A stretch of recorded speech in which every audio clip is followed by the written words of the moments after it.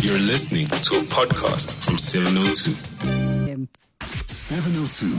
The Naked Scientist. Happy Monday. Dr. Chris, how are you doing? I'm really good, and I'm looking forward to my Valentine's Day card you're sending me. Are you going to accompany it with the flowers, or is it just the card this year? I'm trying to imagine, what does one get a scientist for Valentine's Day? Like, what is romantic? I would probably go to, those sites where nerds go and get awesome things that are just random and awesome finds that you like are at an auction and rare. That's what I'd get you for Valentine's Day. Got me to a T. Yeah, one of those fancy things that looks good on the mantelpiece but is absolutely useless in all other respects. But it does serve as a talking point, because then you can say, well, Lobo got that for me for Valentine's Day.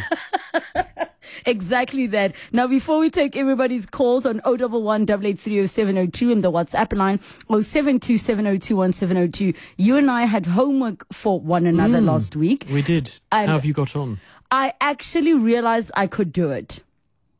So the homework, let me share with all of the listeners. So the question that I asked the good doctor was, is it possible to teach a child or a baby their nursery rhymes as a story, as in, because they know the song and the lyrics, are they able to recite the words as story? And he said he'd get the homework. And then the doctors challenged me to say, actually, there is a show in the UK, and what they do is they challenge you to sing the lyrics of one song to the melody of another song. So what I had actually somebody chose it for me, is they chose the melody of What You Won't Do for Love, which is by Bobby Caldwell. If you're a Tupac fan, you will all know the song. And the lyrics of Stevie Wonder's For Your Love. Do you know those songs, Doctor? Because you have to verify.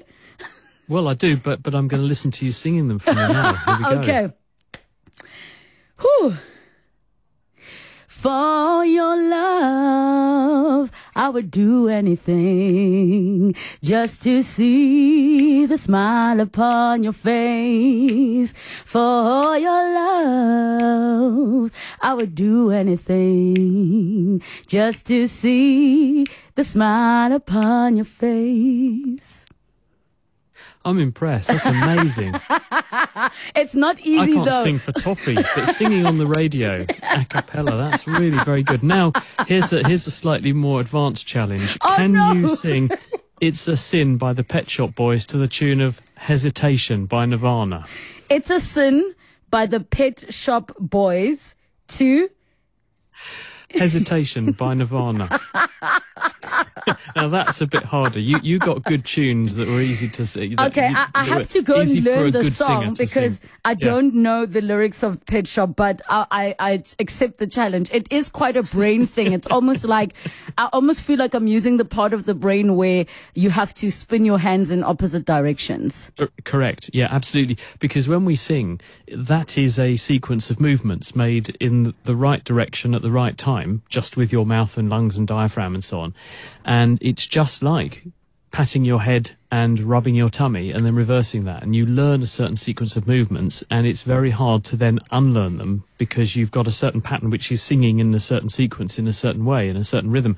And to then try and superimpose that on a new tune or a new beat frequency and so on, it's really difficult because you're unlearning what you've already learned. But you did very well. I'm really impressed. So, I know the song, so it was easy. But if somebody put me on the spot and they said you have like 3 minutes to learn the song and the lyrics and then marry them, that would be like a serious challenge. But if money's on the line, best believe. Are you putting up some pounds, Chris? Let's see. All right, so you have some homework. Can children use the parts of the brain and the information from learning the song to recite the words? Well, they do, which is the sort of point we made last week, which was that when we get children memorizing things, what we're doing is we're giving them a teaching in language. We're teaching them to make sounds and words, and we're teaching them to do it in a way that has a pattern to it. And the reason that we have patterns, I mean, you were saying, isn't it interesting how a lot of these things share the same sort of temporal rhythm and so on? you could say, well, why do humans even have poetry? Why do we like poems? Why do we like songs? And why are they so culturally entrenched? It doesn't matter where you go on Earth and you find ancient civilizations, they had song. We know that people who lived in caves tens of thousands of years ago were probably making musical instruments based on the archaeology we have. So why is there this rich kind of tapestry where sound and music and rhythm and rhyme and drumming, why is that so drummed into us? And the answer is that before we learned to write and read, we had to have a way of recording information and doing it faithfully, because if we're going to pass the message on, pass our histories on, pass our personal stories on to the future generations, and that was critical for life, because you needed to pass on the message with good integrity so it didn't distort. Partly because your life depended on it, knowing when to harvest things at the right time of year, where to look for food, where to look for water and so on. You needed to make sure those messages were transmitted faithfully. How do you do it? Well, you have some simple rules around how the language is formed. You make things rhyme. If you make them rhyme, they're much easier to remember. And when they don't rhyme, you know you've got it wrong. So it's a way of fact checking and working out how to keep the message faithful. And if you do that in poetry and rhyme, you have a story, which we all like to tell a story and we remember stories, but you also constrain the way in which it's being communicated by having rhythm and rhyme. And that, we think, is one of the reasons why things like poem and song are so pervasive across cultures in periods before people actually had a way of writing things down and faithfully communicating messages that way. And I think probably that's part of the reason we get kids into that from an early age. It's how we used to get ourselves into the mindset of how we remember things and how we communicate them. Yes. Okay. I think we both passed our homework, so I'm very, very impressed with the both of us. 0727021702 and 011-8830702. And we have another Chris in Pretoria. Chris, how are you doing? Hi, good day. Fine, thanks, and you? Good, go ahead. Yes, just greetings to Chris there as well. I've got a question. How did, with human beings now, we assume that they originated from Africa, but I'm just wondering, when human beings started exploring the rest of the world and in other continents, how come there were human beings on those lands as well? How did they get there? Oh, Chris. Yeah, well, we obviously don't know because we weren't there and we weren't writing things down. But what we do have are a number of different independent strands of evidence, which range from what we left behind when our ancestors moved around, so the archaeological record. We've got genetic records, so we can look at the modern-day extant populations in places, especially where there have been population bottlenecks in the past, and it's concentrated certain genes in populations, and we can then look where those genes are distributed, so we have sort of genetic tapestry that we can follow. And people are even looking at diseases. And what I mean by that is that some people get certain diseases because their populations are prone to them, but some people carry with them certain diseases. There is a very common bacterium called Helicobacter pylori, discovered initially by Barry Marshall in Western Australia, which is linked to stomach ulcers and stomach cancer and duodenal ulcers. That bacterium also has different genetic forms of itself. And if you look at different populations around the world, you can look at the genetic makeup of their infection with Helicobacter pylori, and it maps onto the archaeological record. You can look at the shape of people. People went to different places and adapted or thrived in certain environments, certain sort of appearances, as in statures and shapes and body habitus. Those things were better suited to certain parts of the globe. And so you can begin to, again, use these. And if you bring all these different strands together, you can begin to compile a sort of story of where people went and when. And we used to think that the modern human appeared in Africa and then all of a sudden decided to leave about 50,000 years ago. It's now become a lot clearer that that is not the case, that there certainly was an exodus from Africa, and it was about 50 or 60,000 years ago that people moved en masse from Africa, and then we can follow these various migration patterns that the genetics tell us is there, that these other factors I've mentioned can tell us about. But certainly people were making forays all over the world for many, many years before anatomically modern humans left Africa.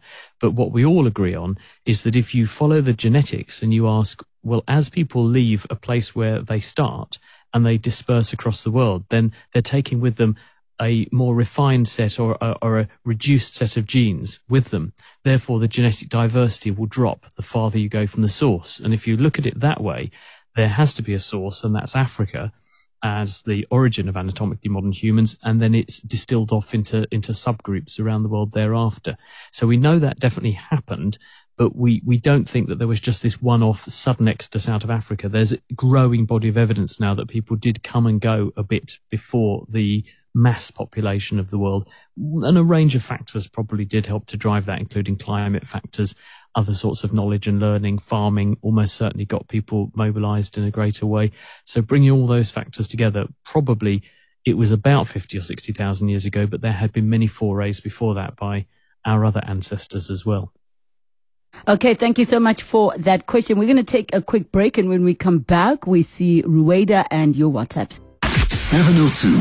The Naked Scientist. 8 minutes to 3 o'clock. We're still with the Naked Scientist and taking your calls on 011 8830702 and the WhatsApp line 0727021702. Let's go to the lines. We've got, is it Rueda in Ondakers Park? Hi, good afternoon. Yes, go ahead. Is it advisable, I want to know from Dr. Chris, at the age of 70, to go and have cataract surgery done to a person's eye? And what's the risk involved? Did you say laser surgery to the eyes or cataract surgery? I couldn't hear very well, sorry. Cataract, where they advise you to remove the sting or whatever that's over your eye. They want to remove that. Indeed. Cataract surgery is one of the oldest performed surgeries in the world. I suspect probably circumcision is also up there on the list, but hopefully the surgeon won't muddle up the two ends of the body.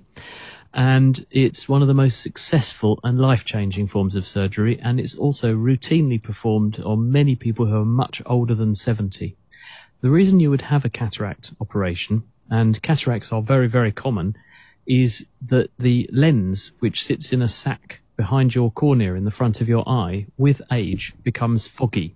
And the reason it becomes foggy is that the lens contains proteins, which are called crystallins, which, as the name suggests, are highly crystallized in a highly ordered format, so that they have minimal effect on the light that passes through them, except to focus it. And as we get older, although there are various chemicals in the eye to protect the crystallins from degradation, they do slowly degrade and they begin to fall apart. And this has the effect of scattering the light that goes through a bit, and it scatters the light that's shorter wavelength a bit more than the longer wavelengths.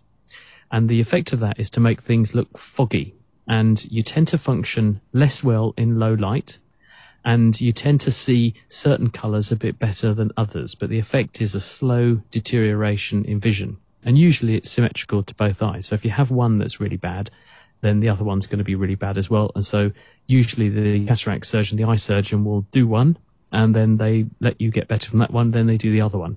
You don't do both at the same time if you can avoid it, and under normal circumstances, because that way a person is okay to operate and function with one eye while the other one's still recuperating.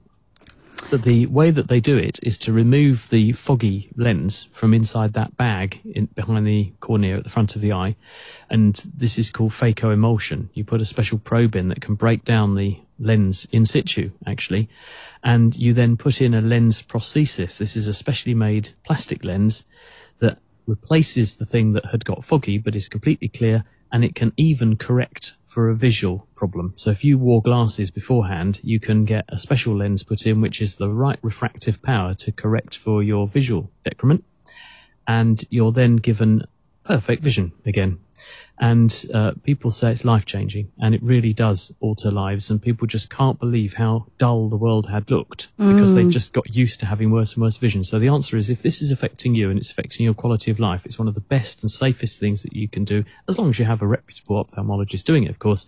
And I would strongly suggest that you go ahead. You don't need any anaesthetic other than local anaesthetic. This can be done with a patient awake. Most of them are, because then you can ask people how they're getting on and make sure they're all right. And it's very, very quick and easy to do. And the recovery time is very, very short, and very, very little discomfort. All right. We've got a voice note. Hi, Reliable and team. My baby mama has been complaining that my daughter behaves the same way that I behave. She does certain things exactly the way I do them, but I'm hardly with her. So it's behavior that she is not copying from seeing me doing it. So it looks like it comes from her DNA. So how is it that DNA is able to copy behavior which is untangible? Thank you. So as in the child is not actually mirroring what they're seeing, but it is within them. Is that possible, Doctor? To a certain extent, yes, it is, in the sense that we've had the conversation here on the programme about a week ago, and thank you, Nikki, who sent me pictures of weaver nests, for example, where the male birds weave these intricate nests to impress the females and bring them in. No one has taught them how to do that. They intrinsically and innately know how to build that nest and where to build that nest and what to make it look like to be attractive to a female. So there are some behaviours that certainly are innate to us. They're wired into our brain, and that means they're effectively wired into our genetics because our DNA dictates how the brain puts itself together. But these sorts of behaviours are few and far between, and certainly in humans. Most of our behaviour we learn from the environment in which we grow up. There are some things we innately know how to do. We know how to cry so that we call our mum and dad and get us fed, or change our nappy, for example. And that's about it. But some birds are actually much more complicated. But most of our behaviour we will learn as a complex behaviour from watching others. And if there are behaviours that this individual is saying they have not directly passed on, well, perhaps they made such a big impression in the few times they have been in contact, or the short amount of time they do spend together, that it is rubbing off. So I would say it's less likely to be genetic and more likely to be observational, because children have got a brain like a sponge, and they very quickly soak up, accommodate and assimilate what they see going around themselves, because that's how we learn. That's how we learn language. It's how we learn to speak and sing. How we learn to read and write ultimately is by people showing us something and then we're copying them, and it extends right through to playing tennis. So I suspect it's more likely that it's a limited exposure that has been copied rather than something genetic. Apologies for that, Dr. Chris, but I think you've covered most of that, saying that even the limited exposure, because children are sponges, they don't actually need to spend all of their time with you to mimic what they observe. Exactly. Okay, a very quick question before we wrap up the show. And the person's asking about when you boil water in a microwave and then afterwards you put in coffee or sugar, but it kind of has that delayed reaction. This is from Dick in Western area. Hi, Dick. I suspect what you're asking is if you put the hot water from the microwave on the counter in front of you and then you drop in the sugar and then it can suddenly explode. Yes. The reason this happens is that a microwave oven can superheat bits of the water, so they are actually above the boiling point of the water, but the attraction of the water molecules holds the body of the water together and stops it boiling in those hot spots locally. But when you drop in an object like sugar, which has got lots of surface area that's sharp, it acts as what we call a nucleation center, where it makes it much easier for little bubbles to form, and those little bubbles of boiling water can prise apart the water on a surface much more easily than they can overcome the natural adhesion or surface tension of the water molecules clinging together. And that's why the water then appears to explode, because you produce lots of big volume bubbles underneath and inside the water itself, which takes up lots of space, which then throws the water out of the mug. You've got to be really careful if you put things like hot soup, or you heat soup, or you heat water and that kind of thing in a microwave oven. Do be very careful that this can happen.